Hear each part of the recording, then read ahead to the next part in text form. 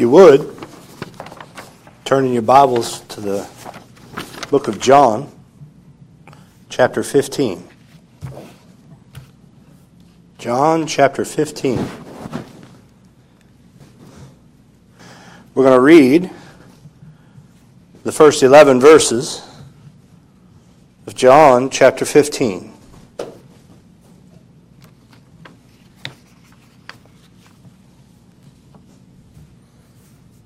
I am the true vine, and my Father is the husbandman.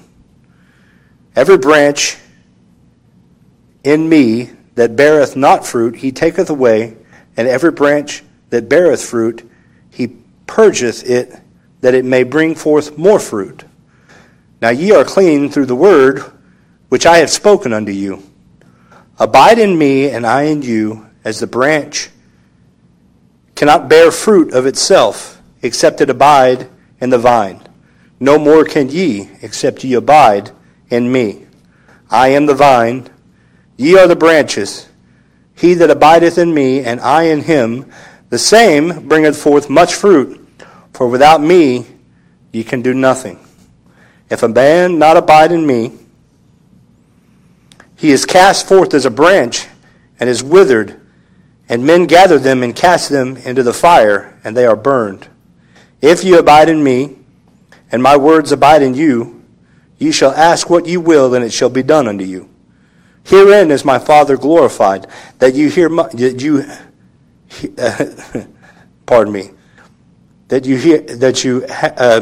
you hear much fruit. So shall ye be my disciples. As the Father hath loved me, so have I loved you. Continue ye in my love. If you keep my commandments, you shall abide in my love, even as I have kept my Father's commandments, and abide in his love. These things have I spoken unto you, that my joy might remain in you, and that your joy might be full.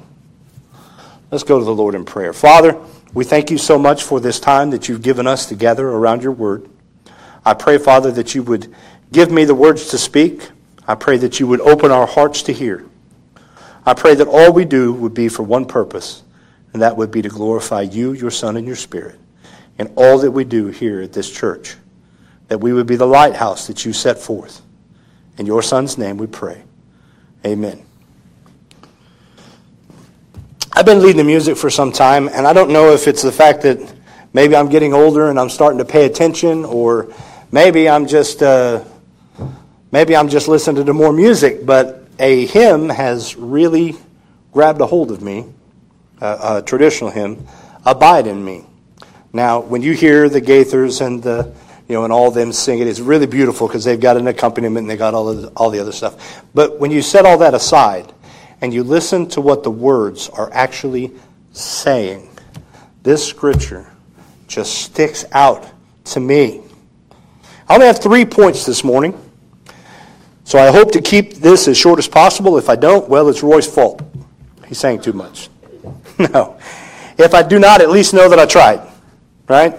I want to discuss today 3 things. Number 1 is the difference between the branch and the vines. I want to discuss what does it really mean to abide. And the third thing I want to talk about is what do we gain from abiding in him. Starting with our first point. In verses 1 through 3, Jesus says, I am the true vine, and my Father is the husbandman. Every branch in me that beareth not fruit, he taketh away, and every branch that beareth fruit, he purgeth it, that it may bring forth more fruit. Now ye are clean through the word which I have spoken unto you. So Christ is the branch, and we are the vine. Now a lot of people don't understand branches and vines, and so I use a tree as an example. Right? If you think of a tree, you got the trunk of a tree.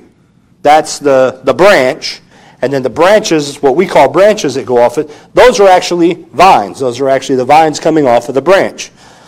It's the same way with when you go to a vineyard, when you see the grapes. There's the true vine, the actual vine piece, right? And then the branches come off of that vine. Now, the branches are what bears the fruit. The vine doesn't technically bear any fruit. So when you see in a vineyard the little small branches, they're the ones that actually do. But the vine connects the branches to the roots. It's the pathway to get to the roots. The water that goes into the roots flows through the vine to get to the branches so that the branches could then bear the fruit. You see the relationship there. Therefore, he concludes in verse 5 that without him we can do nothing. The branch would wither away and die without the vine. The Father is shown here as the husbandman, right? And yet, when you think of a husbandman is one who cares for the vineyard. So he is actually the one that is set apart from the vine and the branches that takes care of the whole vine and branch. He takes care of the whole symbiote relationship. He takes care of it all. He's separate from it, and so therefore he takes care of it. The Father is set forth as the husbandman, the one who cares for both the true vine, the Son of God, and the branches, us. He is the one that provides the water for both the vine and the branches, right? Remember, it needs water. Anything that's going to grow needs water. Anything that's going to grow needs good soil. So he's the one that takes care of the soil. Some places it gets too hot, and so he's got to provide some sort of covering for that to produce the right fruit. Some places get too cold, and therefore he's got to open it up so that the sun can get in and make better fruit. So that's his job as the husbandman. He's also the one that trims away unfruitful branches. As we see in verse 2, every branch in me that beareth not fruit, he taketh away. He takes that away. So he's in charge of pruning. A lot of people talk about how Baptist church are the only churches that grow by splitting, but it's all God that handles that. He's the one who sets the churches where he will set the churches. So he's the one who's in charge of pruning, and he's ultimately in charge of taking the wicked, separating them completely from the vine and from the branches, and burning them ultimately. This is ultimately the thought of going to hell and burning in hell for eternity. There's a picture there.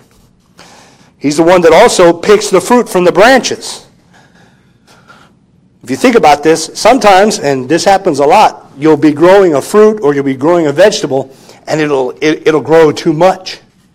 And so you pick it off, and what happens?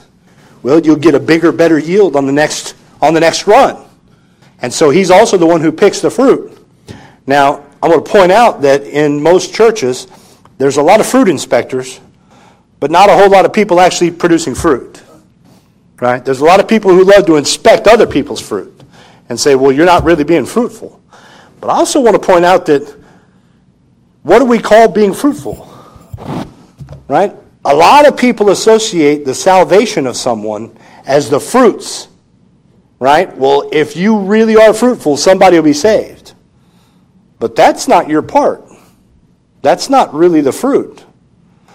Anybody ever read about the fruits of the Spirit? Those are the fruits that we really need to be inspecting. Are they kind? Are they nice? Do they treat people with respect? Do they love the brethren? Do they love others? That's the kind of fruit we need to be talking about. Not, oh, they can't get anybody saved. They've talked to 3,000 people. Nobody stepped a foot in the church. That's not our business. That's God's. Our business is the fruit of the Spirit. How do you treat other people? You know, as I said, there's a lot of people who love to inspect other people's fruit. But they don't do a whole lot of self-introspect. Let's carry on. In verse 4 it says, abide in me and I in you. As the branch cannot bear fruit of itself, except it abide in the vine, no more can ye, except you abide in me. I am the vine, ye are the branches. He that abideth in me, and I in him, the same bringeth forth much fruit. For without me ye can do nothing. If a man abideth not in me, he is cast forth as a branch, and is withered, and men gather them, and cast them into the fire, and they are burned. If ye abide in me, and my words abide in you, ye shall ask what you will, and it shall be done unto you.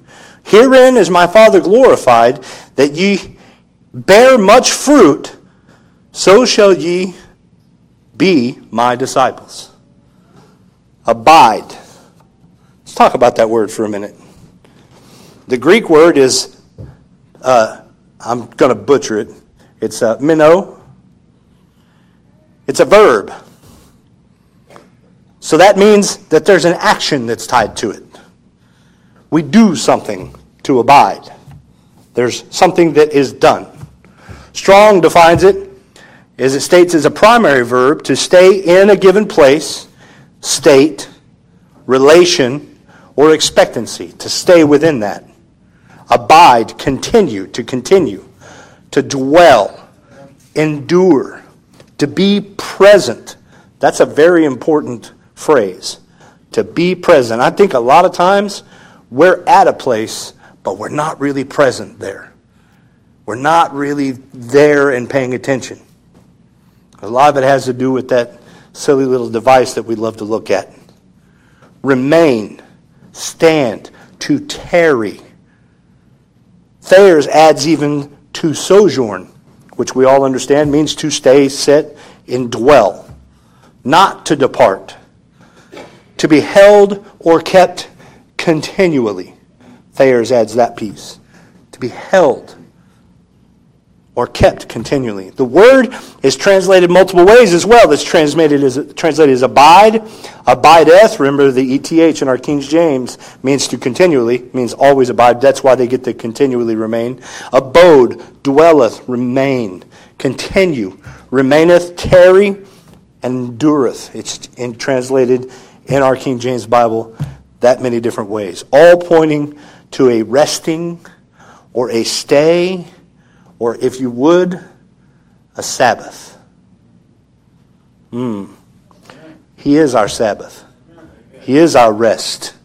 To abide in Him is to rest in Him. We have a Sabbath, right?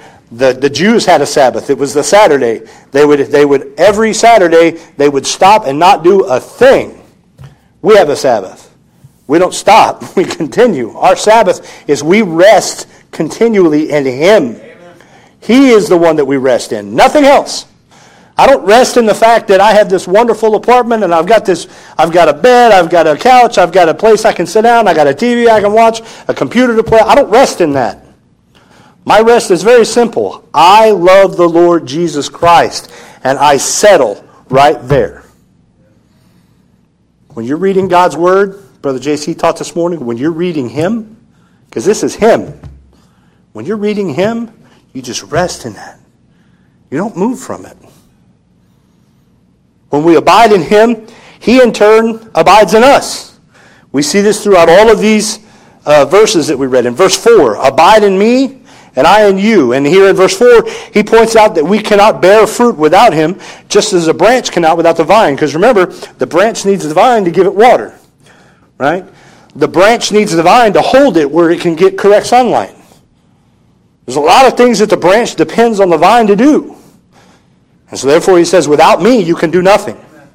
Verse 5, he even reiterates that. He that abideth in me, and here he points out that we need Him or we can do nothing. But with Him we can bring forth, and he says, much fruit. Not just a little fruit, but much fruit. Don't sit there and think that you can just be a nominal Christian and bring forth a little fruit and it's okay. That's not what Jesus teaches. He teaches that He prefers the much fruit. Now He realizes that some will have more than others. Right? I'm not as peaceable as other people. That's not a fruit I own. I'm not very peaceful. I get kind of upset sometimes. That's not a fruit that I have as well as other people. So we're not all going to have the same fruits. In verse 7, he says, if you abide in me and my words abide in you, he points out here that if His word abides in us, we gain much. And we can ask whatever we will, and it shall be done. Anything?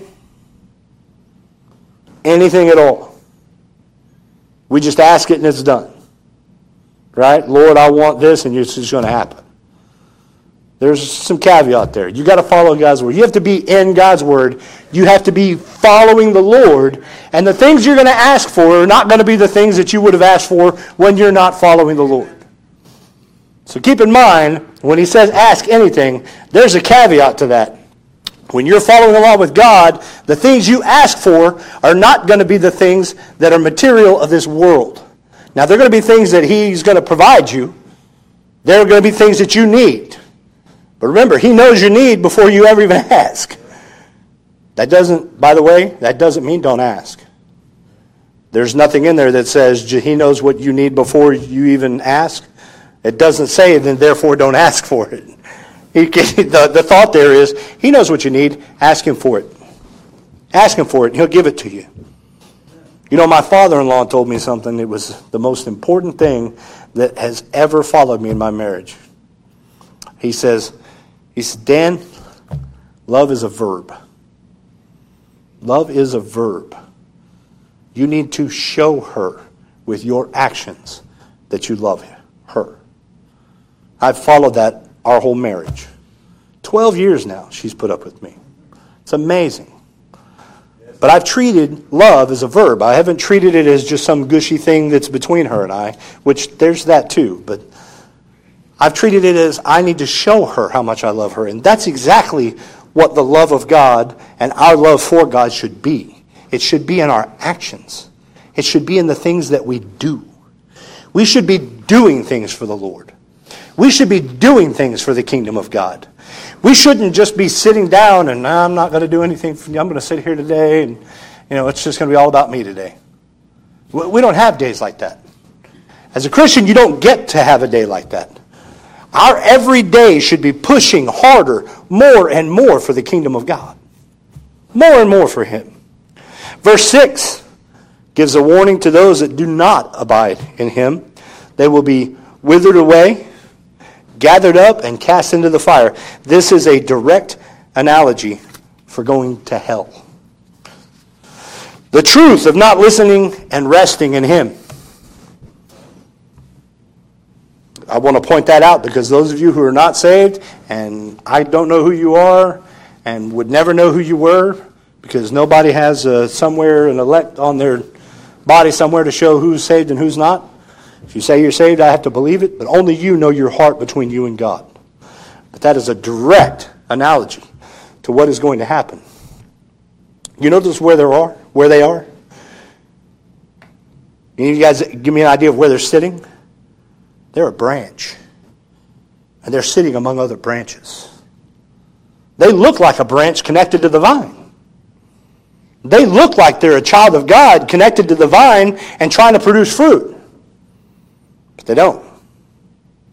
They don't produce fruit. That's just an idea for all of us to take into consideration when we're sitting in a church. You don't know who is a branch connected to the vine or a branch that's going to wither away. We just pray that we don't know a lot that are going to wither away. In verse 9, he says, As the Father hath loved me, so have I loved you. Continue ye in my love. If you keep my commandments, you shall abide in my love, even as I have kept my Father's commandments and abide in his love. He states that he loves us the same as our Father. The same as our Father loves him, that very same self-sacrificing love that the Father has, he does as well. And he proved it by going to the cross for those that he loves. Which he mentions this in verse 13 and 14, which we haven't read yet. We'll get to that shortly. He then makes a statement that kind of seems out of place. If ye keep my commandments, ye shall abide in my love. Wait a minute. We were talking about love. We weren't talking about the law.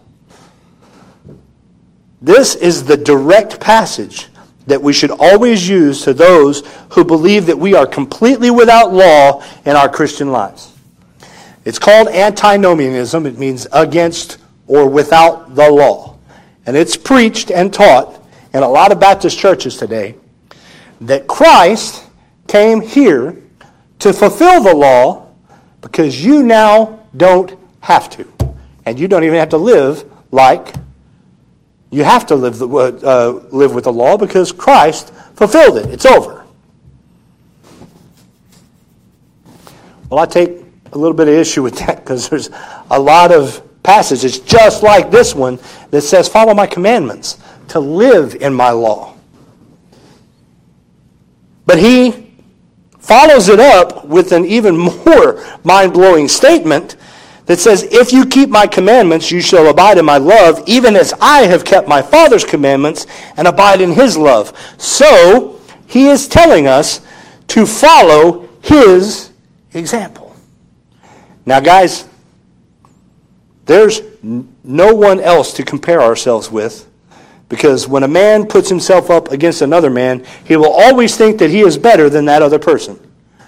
Right? Well, look at old so-and-so. I know that, he stepped out on his wife when he was 20 years old, and he's a terrible individual. I've never done that, and I'm better than he is. That's terrible. But when you measure yourself up against Christ, who's I can't even put it there because it's so far above you.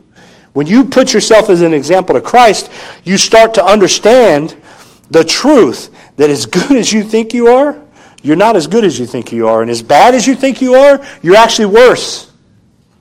We don't think of ourselves as bad as we truly are, because if we thought of ourselves as bad as we truly are, we'd realize that we're just terrible, wretched sinners that don't even deserve the love of God. Yet, and my favorite verse, but God. Amen. But for the grace of God, I would be no different than any other person on the face of this planet. Amen. But God, who loved me so much, died at Calvary to pay my price. He did it for a purpose. He did it for a reason. In verse 11, it says, these things have I spoken unto you, that my joy might remain in you, and that your joy might be full. The reason he has spoke these things to us is for these purposes. That my joy might remain in you, and that your joy might be full. He wants our joy to be full. He wants his joy to be with us. And our joy to be full and overflowing. Have you ever met one of those drudge-type Christians? You know what I'm talking about? They just kind of walk around all beaten and torn. They kind of remind me of Eeyore. What's the use? What does it matter? It's all over anyway. You ever met one of those? I got to follow the law of God. I got to do what Christ says. Dragging themselves around in utter despair. This is not what Christ wants for his Christians. He wants us to be joyful, as in full of joy. He doesn't want this drudgery type of Christian. He wants his people to have a meaningful and measurable amount of joy in their lives. When you have something that's on the inside, remember, it gets so full that it pours out. And all that you do, it comes out and everybody sees it. Our joy is infectious. Have you ever noticed what happens when you walk around with a smile? People start to smile. I don't know if any of you ever tried that. I've tried that before. Just walk around with a big smile on your face. All of a sudden you start seeing everybody around you start to smile. It's infectious. Joy is very infectious. That's his purpose in this. Just as his love flows out of us, just as the teachings that we have flows out of us, his joy should be flowing out of us as well. Joyful people are easier to get along with. You know what I mean? They are. They just make going through your day that much more pleasurable. But if you continue here in verse 12, it says, this is my commandment, that you love one another as I have loved you. Wow. That's hard. Greater love hath no man than this, that a man lay down his life for his friends.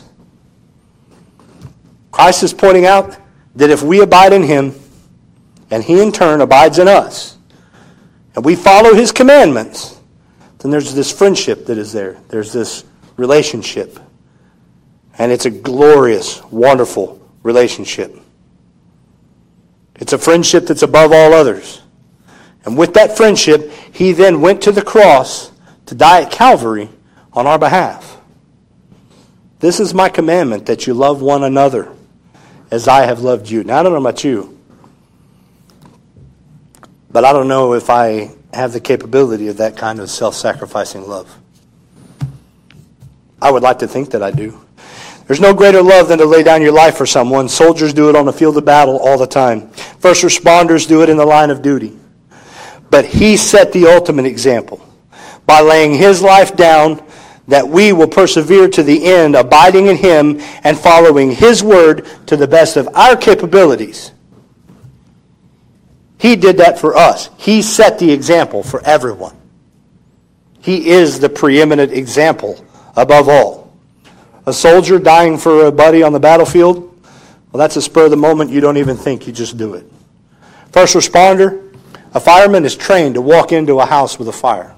That's what he's trained to do. That's what he does. What Jesus is talking about is those who would die on behalf of a friend for their salvation. And that's what he did. I want to read you this poem.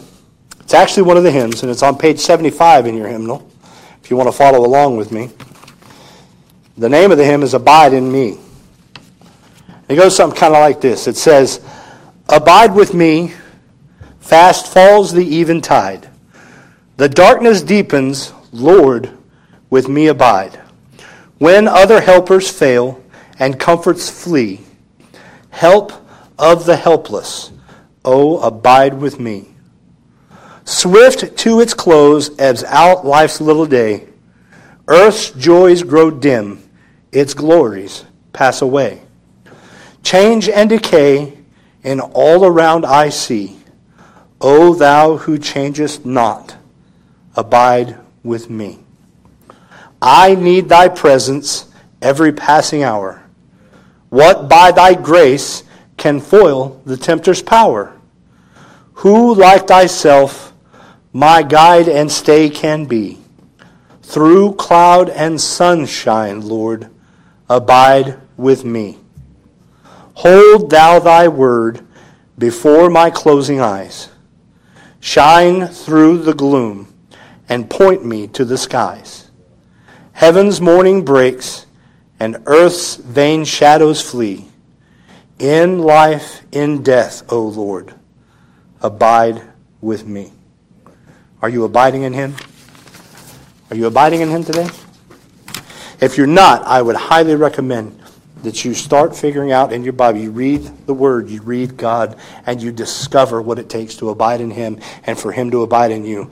Because it's one thing to be a branch. It's another thing to be a branch that's actually connected to the vine. Let's pray. Father, we thank you for this time that you've given us together around your Word. I pray, Father, that you would be with us and guide us this day. I pray that you would watch over and be with your people.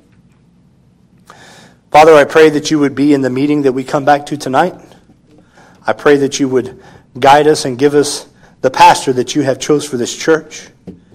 I pray most of all, Father, that everything we do would be kingdom-minded. In your Son's name we pray. Amen.